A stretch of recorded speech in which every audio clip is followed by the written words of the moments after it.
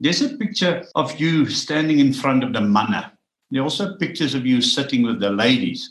But I mean, such a critical part of being a mining executive and a CEO is to engage with the people.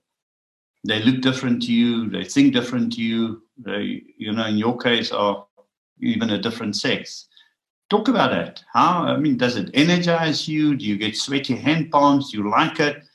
How do you see that as your role? Is that a role of a leader? Must a leader be amongst the manne? And sorry for the terminology, but that one picture of yours took me back many years. It could have been me 20 years ago.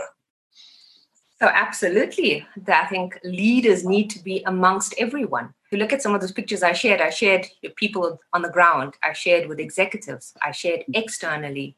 So, Bernard, it is the job. And I think if any leader thinks that there's an easier way of doing it without having straight conversations, attacking some of this in person, face-to-face, which I am worried about COVID. I think people are getting too used of not having those face-to-face conversations. But Bernard, the truth of the matter is I thoroughly enjoyed it. I thoroughly enjoyed the engagement. Like I said, I came from humble beginnings. So when I spoke to community members, I knew exactly what they were feeling. And there's nothing more sincere than relating your stories to what they want to relate. And it didn't always start off that way.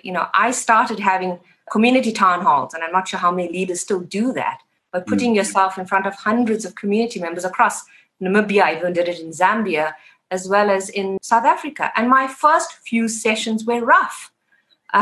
They didn't give me a chance. They told me exactly what they felt, but what I got from there was a baseline. I created a baseline with them, which we then worked off.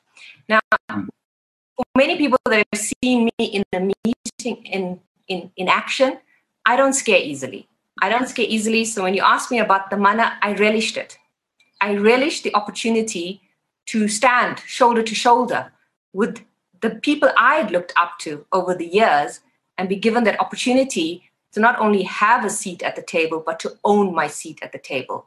And that's why I enjoyed it. Now, Bernard, this is not a recipe and something that would work for anyone. I am a natural extrovert. I absolutely love being out there, and I'm someone who energized on the job.